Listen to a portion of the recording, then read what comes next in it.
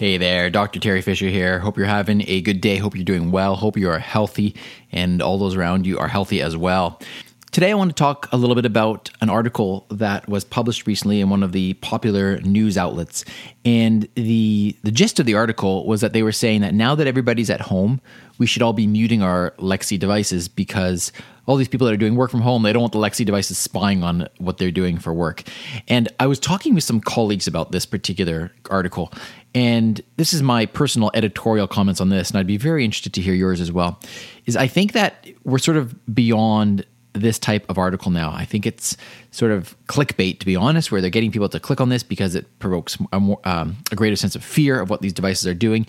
And if you've been following along with what I've been speaking about, and if you've done a little bit of research on your own, you know that the Lexi device, the Echo devices, they only actually record anything if you say the wake word.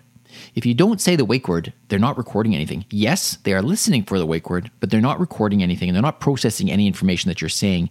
And so when I hear these articles, particularly at this time when people have a lot of anxiety, and I believe that the voice technology can have such a remarkable place in helping people to get through their daily lives, to keep people occupied, to even help with social connectivity, connecting to other people through drop-in or phone calls through the devices.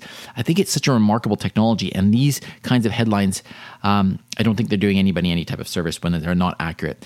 I would love to hear your thoughts on this. Hit me up on Twitter, Dr. Terry Fisher, DrTerifisher. And I'd love to know what you think. Do you agree with me? Do you disagree? Let's have a discussion about it. And hopefully, regardless of how you feel about this, you are finding that your device is helpful to you during this time. Stay safe, be well, and I will talk to you again tomorrow. Take care. Briefcast.fm